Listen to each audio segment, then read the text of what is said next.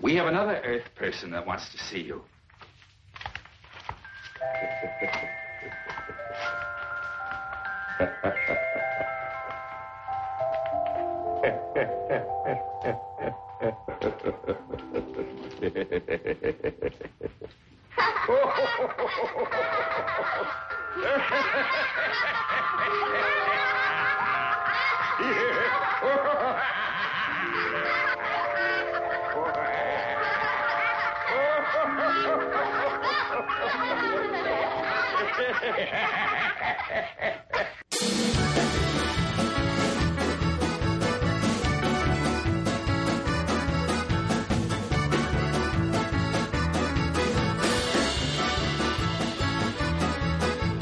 Who's got a beard that's long and white? Santa's got a beard that's long and white. Who comes round on special night? Santa comes around on a special night. Special night, beard that's white.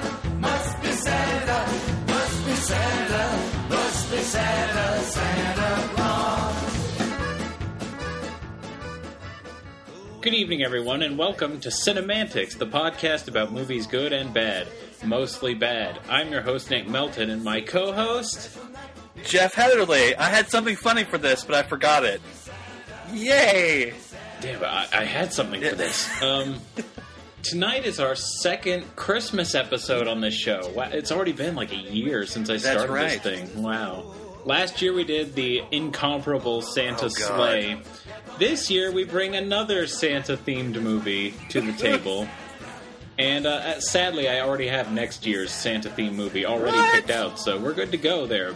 But, yeah, this movie is generally regarded as one of the worst movies ever made. It's on the IMDb bottom 100, if I'm not mistaken, and was also the episode of was also the focus of a classic Mystery Science Theater 3000 episode. This is from 19-something? 64. And directed by someone? I can't see it because I got you on Spaces right now. I'll look for you. All right. This is awkward. Directed by Nicholas Webster. This is Santa Claus Conquers the Martians! But does he? No, he doesn't. Not at all. He gets angry with no three sense. of them, and yeah. He doesn't do any conquering at all. Like, the title of this movie makes you think that it's Santa, like, in a war sleigh, like, going through space and, like, conquering the Martian menace. Which would probably have been a more entertaining movie. I have to tell you, I love the pants off this movie. I figured you might. We're actually recording this episode long distance, the second episode on this podcast that we're recording this way. And as I was watching the movie, I was like, I'll bet Jeff is loving this. Because even though it's generally regarded as terrible, it's so kitschy, and it's got, like, a very distinct, like, early 60s charm to it. That makes it a hell of a lot better and more fun to watch than a lot of the crap that comes out these days. Christmas with the Cranks way, like what? It's in a weird way, like its 60s-ness leads to some very like postmodern humor. I'm sure that wasn't their intention, but like it comes off as because you can't be postmodern until it's like 40 years later. I know, but they were ahead of the curve. And they made me laugh heartily on a number of occasions. Santa Claus Conquers the Martians. Well, I should probably explain what this movie is about. Yes, Santa's in it, obviously, because it's a Christmas movie. But yes, there are Martians in it, also, somehow. On Mars, there is no Christmas. So the kids on Mars are really sad. And all the adults are like, well, why are the kids so sad? And they're like, well, they're watching all those Earth programs about Christmas and Santa, so we should get Santa to make them happy. So they go to Earth to try and kidnap Santa, and shenanigans ensue. Basically. Shenanigans indeed. Yeah. God, this movie. This movie was clearly shot with a budget of about $20, and I would say more. Okay, I'm more willing to forgive this movie. Because, I mean, they clearly spent all their money on sets. And the sets are actually not terrible for a low-budget movie. But then you've got bits like the polar bear. Oh, God, the polar bear. Which is way more creepy than it has any right to be, considering that it's so obviously just a guy in a suit. That was such an amazing moment when I was watching it, because I had, like, turned my head away from the screen for just a second. Like, I don't know why my brain started thinking about something else. I started to think about my terrible, unwatchable dollar store DVD version of this that doesn't even have the whole movie on it. And then I started thinking, what other dollar DVDs have I owned? And as soon as my head snaps out of that, I turned away, I turned back to the screen. The fakest fucking polar bear you've ever seen in your life. And it was amazing, and I was like, ah! I didn't make that sound, but I wish I had. Yeah. Well, you made it on air, and that's the important thing. I did. Oh, God. Do you want to talk about cast? Because, I mean, all of these people are unknowns, save for one. But I feel like there are a couple of people who deserve at least mention for being the most memorable characters in the movie. I suppose we could do that. I'll go through the list as they have it here on IMDb. We have, as the man himself, Santa Claus, we have John Call. He's the only guy whose name I know. Like, the only adult actor whose name I know. Right. And he is the creepiest Santa you've ever seen. I disagree. No, he kind of is. Because I've seen creepier. Everything he says and does, he follows up with this really creepy chuckle. Like, he doesn't do anything that's that menacing. It's just that he finds everything a little bit too funny. And I love how he's rocking, like, the Howard Dean sleeves. The short sleeves up into the North Pole while he's doing the work. And he has a weird kind of southern accent to him on occasion. You know. Because Santa comes from Georgia. I would agree. There's that really great opening where the news reporter is, like, standing out in front, and he's like... The news reporter. It makes no sense. The news reporter is like, brr, it's freezing here. We had food, but it was frozen food, because it couldn't stay warm for long. Pause for the non-existent laugh track. Let's go inside and meet Santa's workshop. Blah, blah, blah.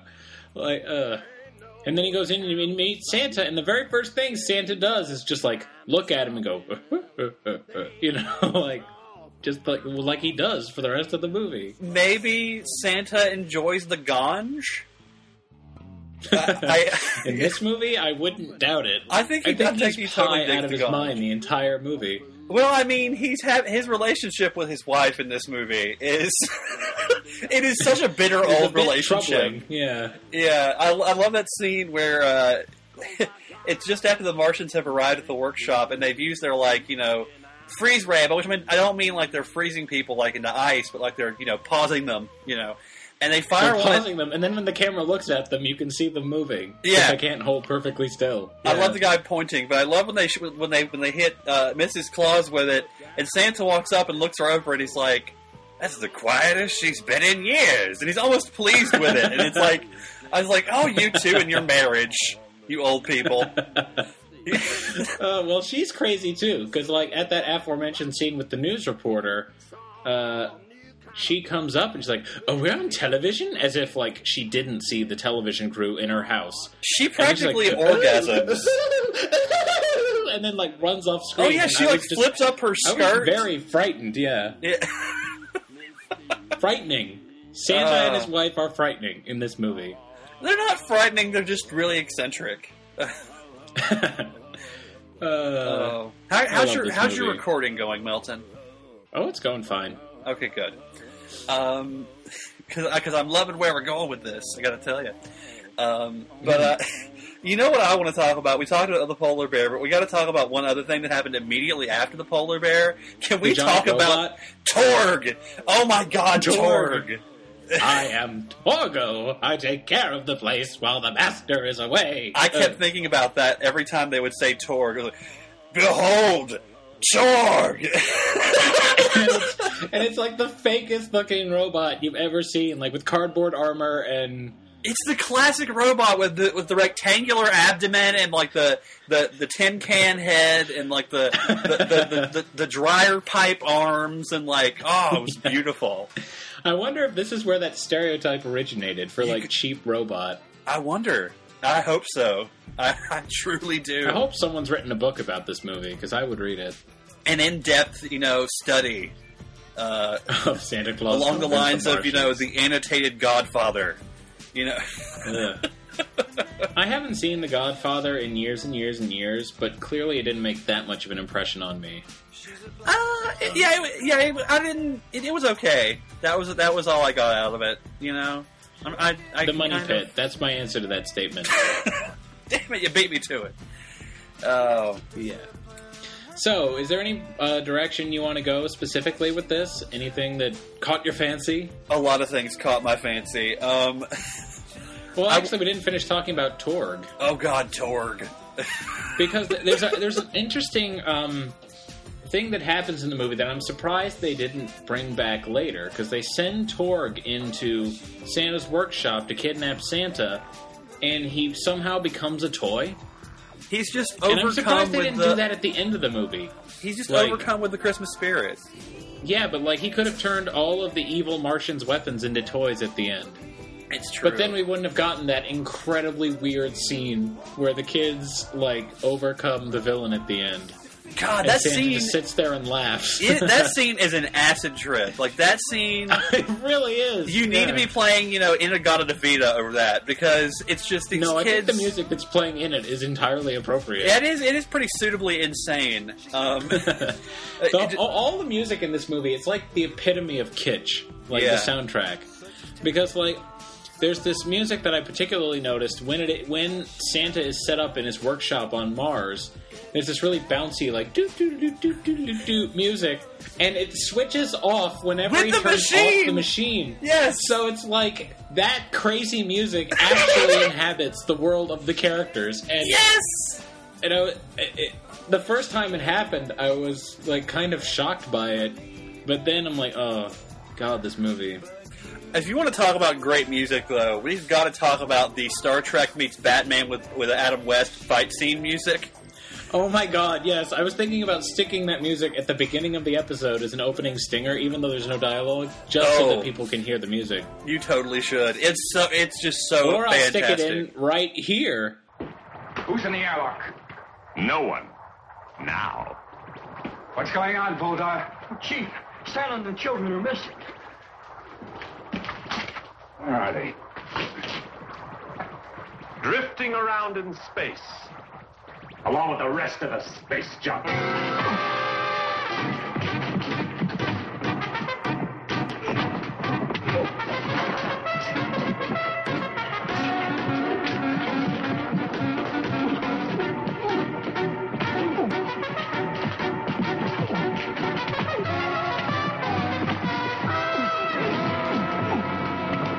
Before I'm through with you, Bulldog, you wish you were floating around out there in space. With my finger. What? It's not summer. Oh God, but that music is so great. Yeah, there's some serious Neil Hefti going on there, Batman theme. Oh yeah, and the fights themselves are amazing. Just these really stiff, straight arm punches. I mean, straight out of Batman. And people not even hitting each other, just a lot of grappling and bending over machines and angry faces and the villain who looks like Martian Elliot Gould is about ready to punch somebody. I love it how the good Martian has him by the neck and he's banging his head on the console, but it's not violent at all. He's just tapping his head on the console and he's I will defeat you, brr. And the music is playing in the background. That's the weakest fight scene I've ever seen. Their dialogue in those fight scenes is amazing. It's just... the thing that actually, apart from the terrible dialogue, though, the thing that struck me while watching this movie is that most of the acting in this movie isn't terrible. No, it's not. It's really you've got not. a couple of weird... the guy who plays Santa is high, but that's really all you can say about him. The only bad actor, apart from the kids, and you expect kids to be bad actors, is the villain. Yeah. Vardoz, or whatever his name is. Do you remember his name? I kept wanting to call him Cho Chang, but I think that was the weird wizard guy. What is his name? Isn't Cho Chang Harry Potter's love interest? You're damn right. Actually, interesting coincidence, his name is Voldar. Voldar, yeah, because I kept thinking it sounded like Power Rangers, only He with a who V. must not be named Voldar. Voldar Mort. Oh, hail King Voldar, ruler of the universe. Played by Rip Torn. That was where my Rip Torn impression was born. Were you aware of that? I actually wasn't. This was a couple years ago. But now I am. When I was living with 3 other fellas. And we were having a chat one day. We were talking about the first Power Rangers movie. And we were talking about that ending, that post-credit scene where Goldar and the weird random pig guy, Mordant, are standing there after Rita and Zed are still in the snow globe. And then the chair turns around, I am King Goldar, ruler of the universe! And, like, one of the guys I was living with was like, oh my god, that sounded like Rip Torn. And then I was like, a movie version of the Jeffersons Tracy, I love it! And that's how it was born. It's a beautiful moment. If Rip Torn had been in this movie, it would have been a bit too awesome. It's true. It's true. But we did have a guy who looks like Elliot Gould. Like I said, I was so taken by that. I was like, Elliot Gould? But you know, we were talking about the worse actor than Elliot Gould. We were talking about the cast for a minute, and we should mention the 2 people that are known. There are 2 actually. There's of course who played the lady, as it were, who plays the young Martian girl Gurmar, Pia Zadora, a name that a lot of people have mentioned.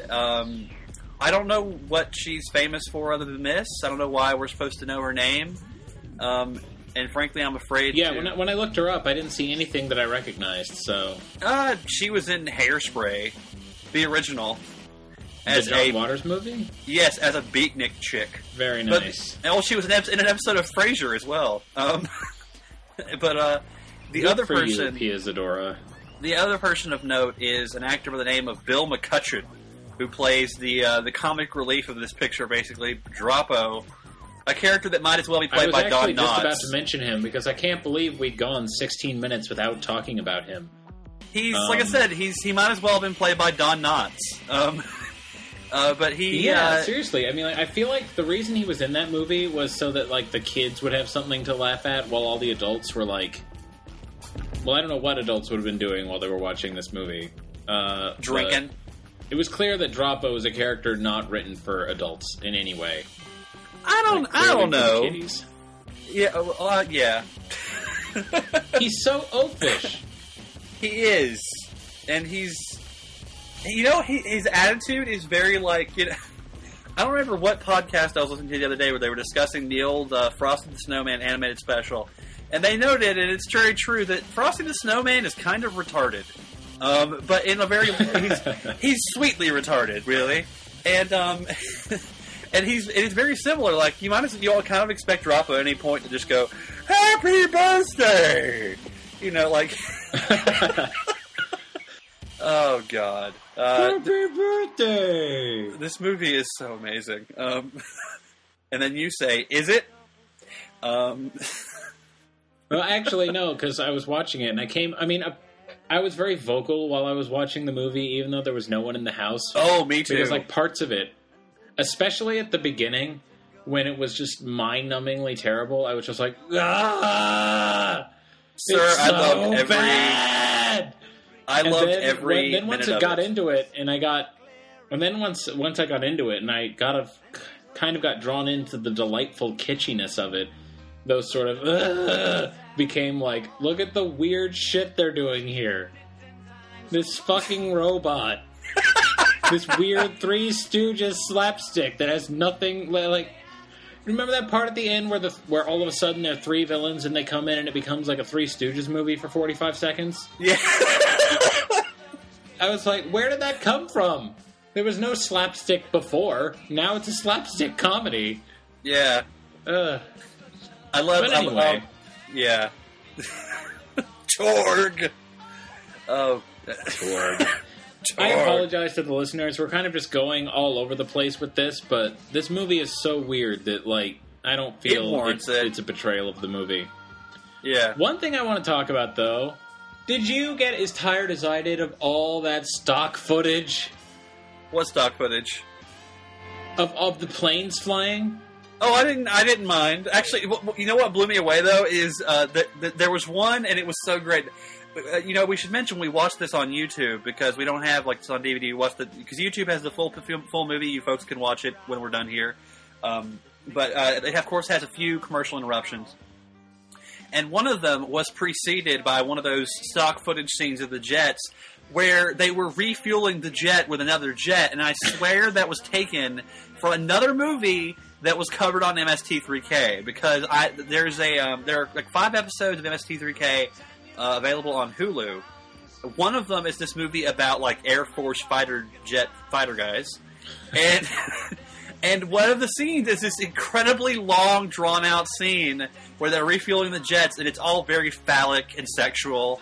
And I swear that was just a little piece of that same film that they put into this movie, and I laughed my ass off. So no, I didn't mind the stock footage a damn bit. I didn't mind that it was stock footage. I feel like any movie that incorporates stock footage so obviously is a movie to love, but they did it so much. Like, how are we going to pad out the runtime of this movie? Oh, let's show the frickin' jets refueling in midair for 6 minutes, you know. And every time it's the same music in the background, too. But it's just the little things like that make this movie so weird. Like, when I can buy a really weird overarching concept, like Santa's kidnapped by Martians. Okay, that has some potential. But when Santa, who makes his toys by hand, all of a sudden has enough knowledge of circuitry to fix the broken toy machine, I think that was what I take issue at. I think that was the Martians. I think the Martians built the machine. Like he you know, came down. He had a few tokes off of his doob, and he was like, you know, here's what I do back on Earth. I take a wooden hammer and bang it arbitrarily against another piece of wood. Eventually, a birdhouse is formed. And I think he did that whole bit. And I guess like they were like, oh, okay, well, we had that kind of technology in technology. And so they built this machine. And I love this machine, by the way, because if you notice, like, his switchboard has like 64 switches, and yet there are only 8 chutes on the conveyor belt. You know, baseball bats. Yeah, and he only uses like the same 2 of those 64 knobs, even though he's got like 8 toys. It's true. And I love how everything I feel in like that the world... malfunctioning toys that come out of there, like towards the end of the movie, are more interesting than the toys that came out before. Yeah, the villain like baseball tennis rackets, dolls with teddy bear heads. The villain, you know, fucks with the circuitry, and the machine goes awry, and crazy Tim Burton-esque wackiness happens. Tim Burton would totally be on board with baseball. Can we talk about that ending just a little bit more? Because like that ending is so bizarre. The kids just throwing shit at Elliot Gould. Yeah, like it's like he comes in and he's gonna get Santa, and then there's this great dialogue that makes no sense because like Santa like enunciates some words that you think are supposed to have meaning, but they didn't establish that meaning earlier in the movie. He's like, Voldar, you need to relax. Like, he says it like that as if relax was a joke from earlier in the movie, but it isn't. And so that can just be described as bad acting. And then the other dude's like, you're going to relax permanently. And then all of a sudden this wacky music starts playing, and the kids like overwhelm him with like bubble guns and like weird toy shit.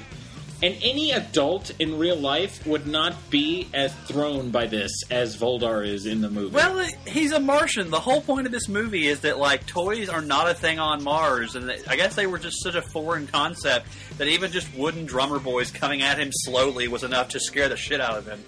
Although, I gotta say, like, if you want to talk about the insanity of that scene and all these miniature things just coming at his feet, have you ever seen that horrible Barry Levinson movie, Toys, with Robin Williams? No. It is fucking awful. It is just the worst. And the thing about that movie is that, like, you know, it's just this...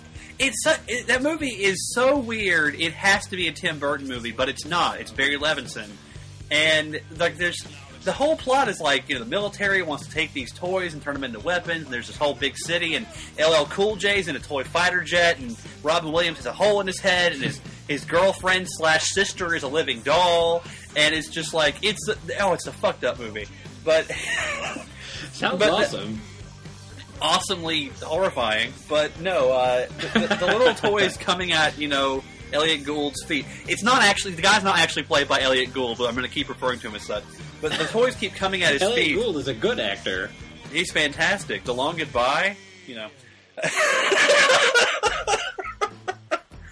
I took this Coen Brothers class back at the University of Choice. We watched this scene from Long Goodbye, which was a Chandler novel.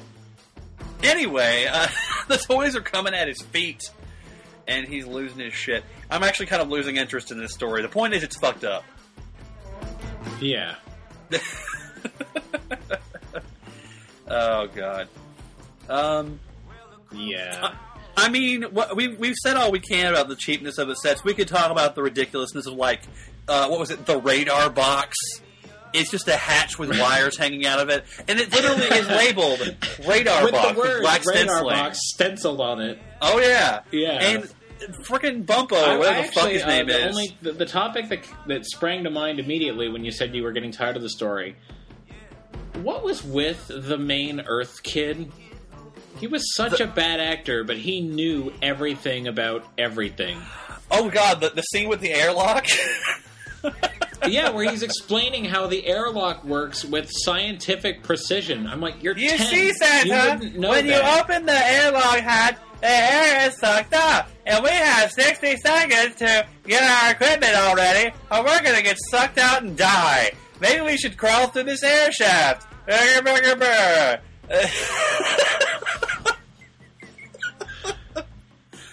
Oh, this movie left me jolly. Patton Oswalt had been in this movie. Oh, if only. Oh God, we need to. You know I what bet we need he's to do? seen it though.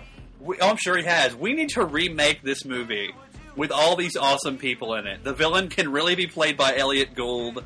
We'll have Patton play the little boy. Oh God, amazing things will happen. Patton can be Droppo. No. If you want to get somebody to play Droppo, you get Rip Taylor is what you get, okay? Nobody else. Rip Taylor. And and we can get by the way, the news anchor, how much did he look like Tony Randall? I was so like, a little bit. Holy shit, Tony Randall is playing Dan Rather. The thing that I was thinking when he came on screen was not that he looked like Tony Randall, but how the hell does he know everything that he's reporting? Well, how I gotta does he tell know you, the kids went missing? How does he know they're Martians? Well, the news was really good back in 1963. They were on the ball. They knew all this shit. They could tell you a kid was missing on the national news not 4 hours after it happened. They knew that Martians were here. They had access to Santa's workshop. There's this whole...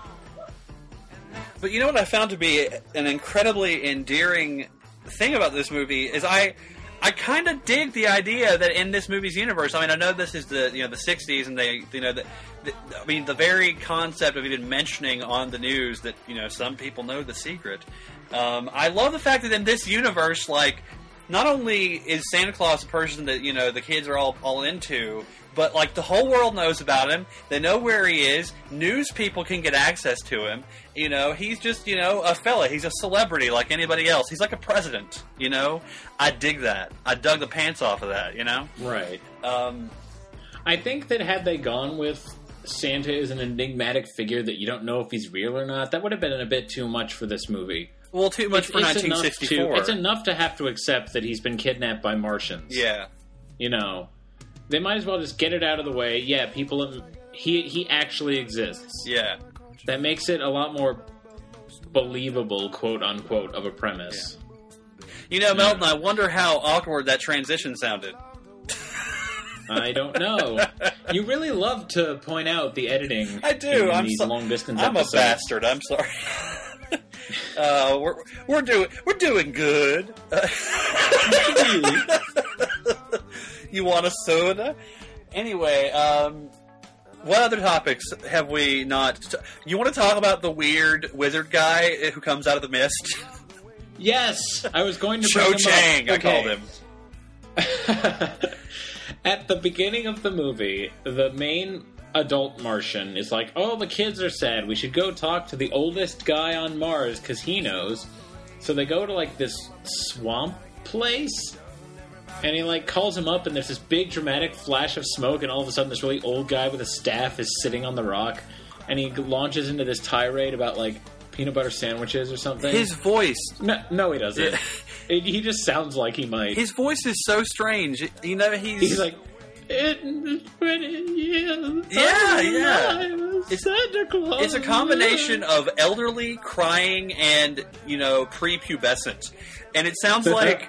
You ever heard... I don't know the actor's name, but he was in a lot of Westerns, and he actually played, like... He was in Back to the Future 3. It was kind of like, hey, this guy was in a lot of Westerns. Here he is again. The guy who has that voice, you know, in Back to the Future, the only line I remember him saying in Back to the Future, and I'm sorry that it's a horribly racist line, but it's the thing, you know, he looks as booted up as a dead Chinese. You know, that guy, you know... I don't know what you're talking about. When's the last time you saw Back to the Future 3, sir? Maybe never. Really? Well, maybe. Not to, you know, tease anything, but, you know, a couple episodes from now on the old OUP, maybe we'll be talking about it. What's up? We're Back to the Future 3. And by a couple, I mean it'll be about 20. But still. Right. But still... 212. It's coming. Yeah. With my finger. I've got to talk about that line. I'm so sorry. Yes. There are so many great lines. I mean, would you say we're kind of at this point ready to talk about favorite lines? Yes. I got to talk, because I've got a lot of them. I got to talk... Before you get started, though, I just wanted to say that we're 30 minutes in, and I don't feel bad talking about favorite lines this quickly, because... This movie is one of those movies that you kind of have to experience. It's true. You have to you have to watch the entire movie and just sort of let the movie envelop you, rather than you can't really like dissect it bit by bit like we're trying to do. Well, you know, sometimes I think we go. I mean, you kind of can, but I think the movie as a whole is better than just seeing a bit of the movie. You know, I think in general on both of our shows we've gotten a little too fancy schmancy, sir. I think it's time to just talk about how things are awesome and fuck the technicality of why or why not. That's what I say. Okay. And this is a situation, boom, I say. This is a situation where that is definitely a case, because this movie is just, yeah, it's ridiculous, and I mean, I honestly can't even call it one of the worst movies ever made, because I've actually seen worse, and I've seen worse that people consider mainstream and normal. Yeah. So, like, I think they call it one of the worst just because it's had 40 years to gestate on bad movie lists. Also, I think, you know, the fact that it ended up on MST3K kind of hurt it. I mean, God love that show, but it did kind of give it a bad reputation. Well, I mean, it's on a DVD with Manos, The Hands of Fate. This is true. Manos is like the most wretched movie I've ever seen. Yeah, that's truly a terrible movie. This is not nearly as bad as Manos. Yeah. Once you've seen Manos, you can basically sit through anything. Including its upcoming sequel. Oh my god. That's happening. I can't wait to do an episode on Manos. Manos 2? No, Manos, so that we can talk about Manos 2, and when it comes out, we can cover Manos 2. Yes. Manos 2, co-starring a lady who means a great deal to me. Yes. Maria Very Kanellis. surprising to see her on the cast list. Oh, God, I haven't thought of her in months. I've been so wrapped up in my adoration of the pond that, you know, I just... Right. It kind of left me. But she's still adorable. But no, that's not important. You know what is important? My finger. Because here's that damn line. It's after they've created this, you know, automated factory on Mars for Santa to work at. And, you know, the main, you know, well-meaning Martian dude, he's talking to him and he's like, you know, you look tired. And he's like, oh, just my finger. I mean, I laughed so hard, I didn't hear the next bit of dialogue. I don't care what he said next, that was enough. I don't think it was important. I'm sure it wasn't, because you don't get more... Because he probably just laughed for the next part of dialogue. You don't get more important than just my finger. Because he's just pushing buttons all day rather than building toys by hand. Other favorite lines, favorite moments. There's that wonderful scene after Santa has come, and I think it's like right after that line, too, where they're talking, and he's like, you know, and now that we've got all this set up, I could be back on Earth in time for Christmas. And the guy's like, you know, Santa, you're never going back to Earth. And Santa turns to the camera and says, ho, ho, ho. Like he's... Oh my! It's almost a George Takei moment where it's like, oh my. Oh my. Yeah. Ho, ho, ho. My. No, I think all of the best dialogue in this movie goes to Santa because everything he says is so bizarre. Like, there's that great story he tells when they're on the spaceship about trying to go down a chimney, and it turns out to be the smokestack of like an ocean liner. The smokestack of the Queen Elizabeth. And then they don't laugh. The kids are just staring at him like, what the fuck is your problem? Like, it's so great. Yeah. And after Voldar traps them in the airlock and they get out, they come back to the bridge, and Santa has this long speech where he's like, after he accidentally locked us in the airlock and then accidentally came back up here to accidentally throw the switch, we just got out of the air shaft. We accidentally climbed up the air shaft where we accidentally walked into the room, and I accidentally started telling this story. All on accident. And then he's like, how did you get through the air vent? You're so big. He's like, oh, I'm Santa Claus. And then they start laughing for a long, long time. They always start laughing. That's the thing with Santa. There's none better, though, than the big laughing scene. It rivals the laughing scene from Austin Powers. Oh my god, we haven't mentioned this scene. Yes. This scene is so creepy. Like, they mentioned it, because we watched it on YouTube. They had all those comments, because it's a YouTube video. Yeah. And one of the comments was 55 minutes and 20-something seconds through 56 minutes. This is the creepiest thing I've ever seen Santa involved with. And I was waiting the whole movie for it. And the scene is, after the Martians finally get back to Mars, he comes and he talks to his kids, and he's like, I brought visitors, little kids from Earth. And then the kids introduce themselves, blah, blah, blah. And then he's like, I brought someone else. And then Santa comes in, and without saying a word, without one word, he's just like, and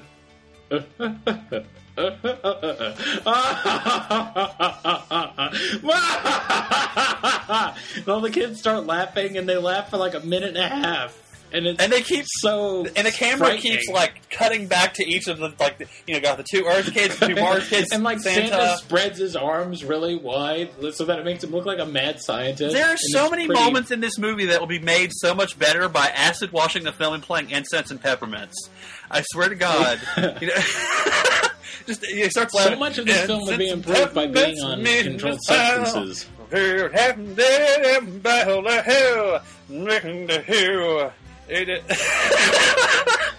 That went on too long. I was surprised that this movie was 80 minutes. Like, I really expected it to be like 60 or 70. Well, the fact of the matter was, if you read about it on Wikipedia and you look at like all the things they say about it, they say it was originally a TV movie. So you have to imagine that it's like 80 minutes counting commercials. And, it's about 22 minutes ish. Between for each half hour. So yeah, it was a 2-hour TV movie at some point in 1964 on some network. That kind of makes more sense than it being a theatrically released movie. Yeah, there are a couple moments where it definitely cuts to commercial. Unfortunately, it doesn't immediately lead to the commercial. Some of the commercial transitions make like no sense. Yeah. Like there's a transition where it fades to black and like Droppo is just like dancing outside the door for no reason. Like, why is he doing that? Oh, we'll never know because it cut to commercials. One of my favorite, current commercial cuts, though. That's what we said when you're watching on YouTube. They had the commercials, and one of the they all every time it would cut to a YouTube commercial, it was always a really awkward cut. And I hope everyone has the same experience because it was so funny to me. It was very awkward when I watched it. One of them, my absolute favorite, was when they first arrive at the North Pole. And the robot grabs the kids, and then like the well-meaning Martian guy's like, hey, put him down, we'll just take him with us. And then he the little boy grabs onto his wrist, and he's like, you're mean, you. And then the commercial, it's a fresh start, it's a new way, it's a cell phone. And then you cut back to the movie, and then the kids just staring angry at the camera again. Martian! It was so fucking good. Oh, good. The commercial's improving the overall surreal quality of the film. I'm in love with that jingle. I know I'm not saying the lyrics right, but it's a new life. It's a fresh start. I'm Neil Diamond. Bum, bum, bum. Speaking of Neil Diamond, Well, not actually Neil Diamond. You want to talk about the song? The theme song? Hooray for Santa Claus? Yes. They play it at the beginning and at the end of the movie, and it's a surprisingly catchy little song. Yeah. You know what? But the thing that I found really weird was after all the credits, they keep the song going for like another minute just so that they can put like subtitles up on the screen so that I guess you can sing along. Yeah. You know what it reminded me of? I thought that was a little weird. It reminded me because I came into this thinking that we were genuinely going to see like Santa in like a friggin' carjacked tripod from War of the Worlds just blasting shit. I wish Which I'll tell you part of the reason why I thought that was because the title is misleading. The title's misleading, but also because there was an episode of Rugrats. I think it's the Hanukkah special where Angelica is watching she's watching the Cynthia Christmas special, and there's a commercial in between for like after Santa conquers the aliens, and I was like, oh my god! And then I found out this was a real movie, and I was like, oh my god, is it really like that? Where he's in a tripod just blasting shit? I was really excited. The title is misleading. They wouldn't have had the budget for that. I've Not completely if their life depended forgotten on it. what I was talking about. The theme song? The theme song, yes. When I thought this was still going to be, an action romp with, Santa Claus kicking ass, like, and when you think of Santa, I'm talking about the theme song again because I'm going off another bridge. When I think about Santa Claus like kicking ass and being badass, I love my two frames of reference. The scene at the end of The Nightmare Before Christmas where there's that one last bug left of Oogie Boogie, and he just stomps on it, and it's like it's almost like it would almost be natural for him to just stomp at it and be like, bitch, like you so wait for it to happen, it's so like put the foot down. The other frame of reference I have, there was this old show, I'm sure you may have backhandedly heard of it. It used to come on Adult Swim called Stroker and Hoop. It was a Starsky and Hutch parody. It was an animated series, wonderful show. There's an episode, I believe it's called I Saw Mommy Killing Santa Claus. It's a fucked up episode, but there was this scene where Santa is like, he's having this gun battle with like these drug dealers. He's like sitting behind a trash can and he's busting out this like AK-47 and just firing off rounds, and he's just like, and take another one of those for your mother. This movie left me jolly. I don't know if you noticed. But talking about the theme song, though, finally getting to this point, the thing that I really evoked to me was, have you ever seen the original The Blob with Steve McQueen? No. It is a ridiculous movie, but made even more ridiculous by the fact that the opening theme to The Blob, it's not like some horror, theremin and, bum, bum, bum. None of that shit. It's just like, it sounds like a song with the Monkees. It's just like, watch out for the blob. It's the stupidest song you've ever heard in your life. And it precedes this movie where this flesh-eating alien blob is killing people. You need to see The Blob, really, but it's still one of the dumbest songs I've ever heard. Oh. But this movie is amazing. Hooray for Santa Claus. Da, da, da, da, da. Watch out for the blob. It bothers me just on a little level that they call it Hooray for Santa Claus, and then when they spell it like the normal way. Did they spell it? I thought they spelled it with the Y. No. Santa Claus. Oh. And then they say Santa Claus. And that's not important at all, but it bothered me nonetheless. I wish they'd called him Sandy Claus. Santa Claus. Have I ever told you about how the first time I saw The Nightmare Before Christmas, and this was only 4 years ago, the first time I saw this movie, that one part where they cut back to Oogie Boogie, and he says, "Are you a gambling man, Sandy?" The first time I heard that, I almost pissed myself laughing, and I still don't know why. It just like, I think I hadn't realized. Look that up on YouTube. I think I hadn't realized yet that they were calling him Sandy until just that moment. So the fact that he was calling him Sandy, I was like, what? He just called him Sandy! What the fuck? Oh, that was a good moment. Not at all related to this movie. Santa Claus Conquers the Martians. Except tangentially. In which he doesn't conquer Martians. He gets pissed off at 3 of them, but in a loving way. And then hangs out with the rest of them. I thought it was kind of weird how the movie ended, because, they make a big deal. Oh, is Santa going to get back? No, actually, they don't even make a big deal about this. Is Santa going to get back in time to save Christmas? They worked that out in the last 2 minutes. on some of the DVD box art, they're like, who will save Christmas? And they don't make a big deal out of it at all until the end of the movie, where it's like, it's Christmas Eve, we need to go back and save Christmas for the kids. And then he just leaves, and it ends, and you don't find out if he actually saved Christmas. It's an afterthought. It's the last 2 minutes of the movie. But the thing that really kind of bugged me about that, if I can say one thing that bugged me logistically about this movie, think about that statement. It's the fact that they make a big deal in the middle of the movie about the fact that, you know, the first time he comes up to the well-meaning Martian guy and says, you know, I've got to go home for Christmas.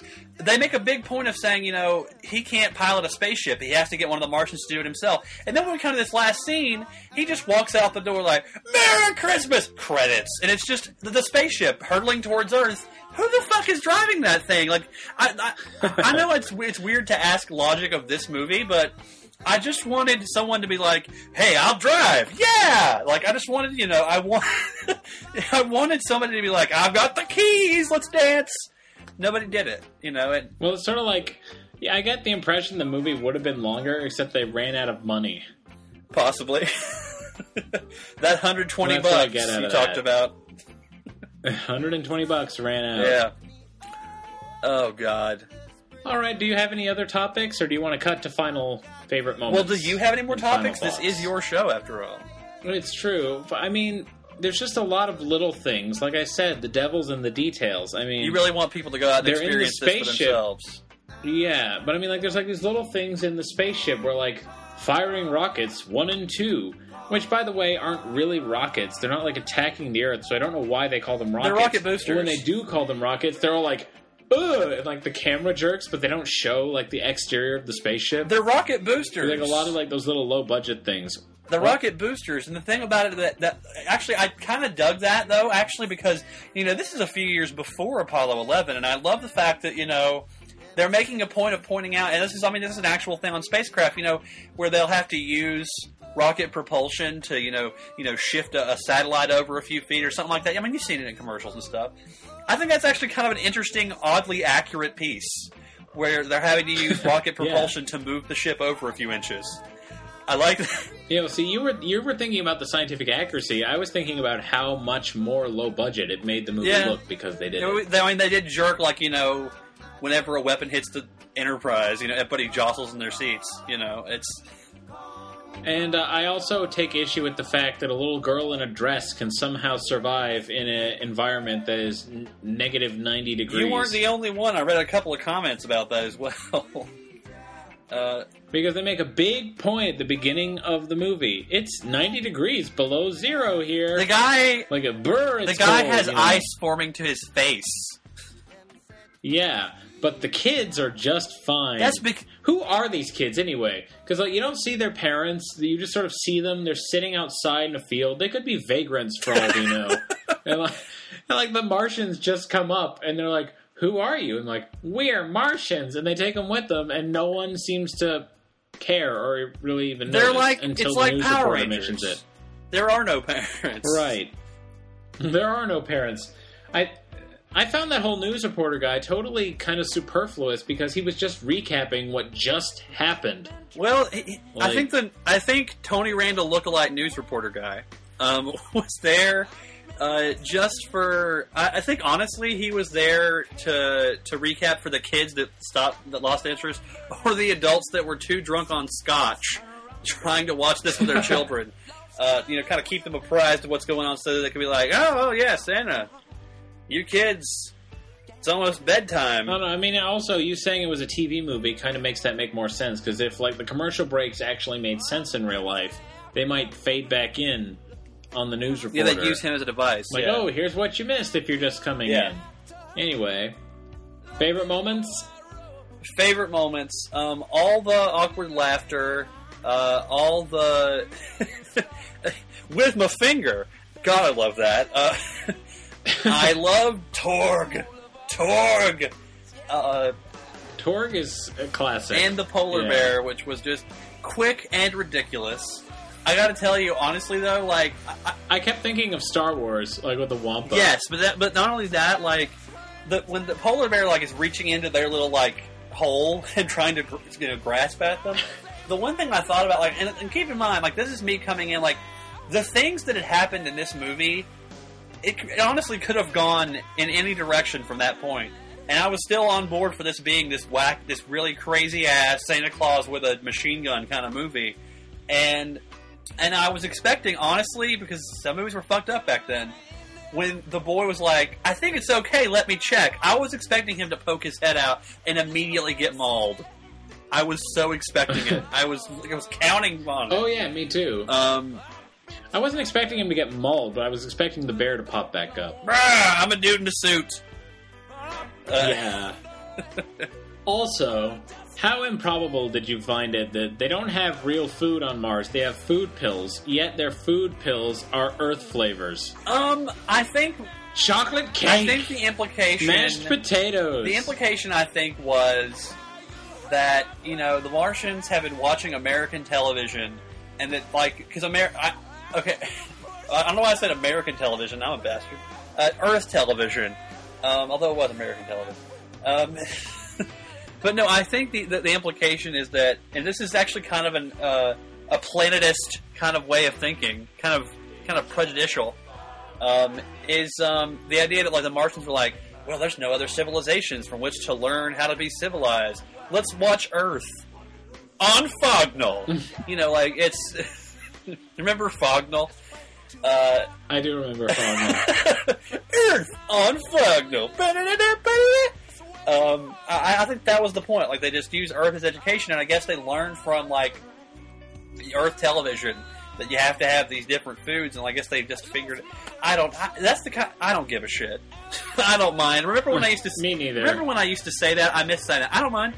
And I mean, food pills have been a staple of sci-fi for a long time. A while. Yeah, so I mean, I'm totally on board. I'm totally on board with this whole fucking movie. I gotta be honest.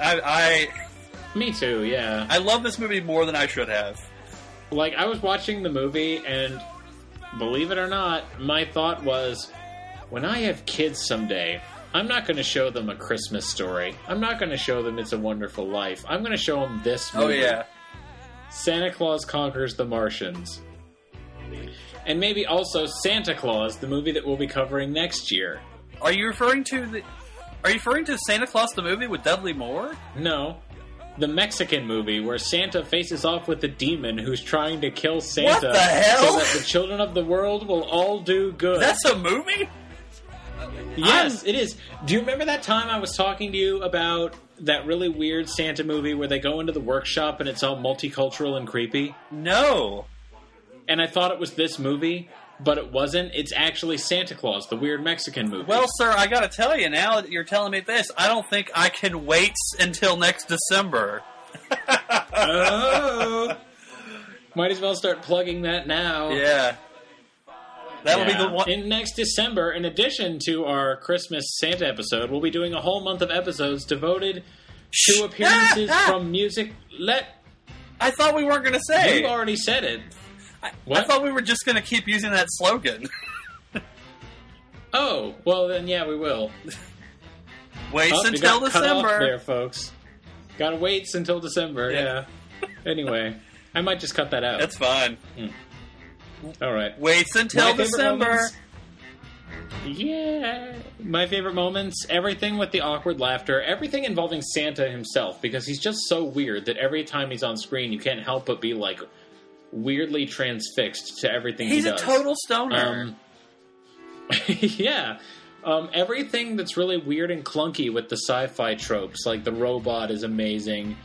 The weird machine they set up in his workshop with all the knobs and somehow built-in stereo system is awesome. I think that the kids are just kind of there. They don't really do anything except be there. Especially the Martian kids. Well, I mean, the movie isn't called Santa Claus and the Kids Conquer the Martians and Hang Out with a bunch of them, and Roberts Blossom is there for some reason. It's not called that. This is true. Yeah, well. Roberts Blossom. Mainly, I just love the whole movie. It builds up speed as it goes. Yeah. The beginning of the movie, I hadn't yet gotten used to it, so once I did get used to it, I really liked it. But at the very beginning, it was almost torture. You know, it wasn't torture. It was just I didn't really know what to expect. It really, like I said, it really could have gone anywhere, and I was kind of prepared for anything. What I wasn't prepared for was what it actually was, which was delightful as hell. Right. Yeah. Like, I half expected the movie to go in a direction like they kidnapped the wrong Santa, and it's a big comedy of errors. Oh, because they kept looking at those Salvation Army Like, Santas. he's trying to convince them, because there's that scene where they see all the Santas, like, on street corners, like the Salvation Army Santas, and it was like, oh, they're going to kidnap one of them, and he's going to spend the whole movie trying to convince them that he's not Santa. You know. And then we'll somehow come up with a way to make toys. Right. Yeah. Somehow. But that's not what happened. No. So. Amazing things happen. Amazing things. This movie is just amazing in general. It really is. That's all I got to say. Me too. Loved it. I love it. Love it. I love it. Anyway, you have been listening to a special Christmas Eve episode of Cinemantics about Santa Claus Conquers the Martians, a 1964 classic. And I still don't remember who directed it. Nicholas Webster, or whatever his name is? Yes, that's it exactly. Boom! I win. Okay. And don't forget, listeners, to check out over on the OUP. We got a special double-length episode covering the first two and only good Home Alone pictures. Yes, so that's check exciting. That out. So we've got some. It's a veritable gifts Christmas for you Eve bouquet of holiday goodness and scotch. Yes. I make no sense. Yes. Anyway, you have been listening to Cinemantics, the podcast about movies good and bad. Mostly bad. I'm Nick Melton. I'm Jeff Heatherly. Merry Christmas, movie house!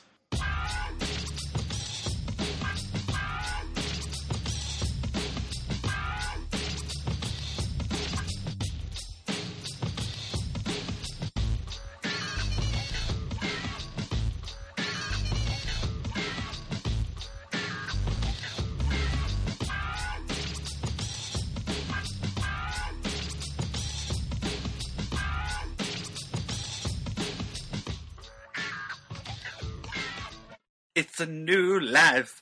It's a fresh start. It's a cell phone. Burger.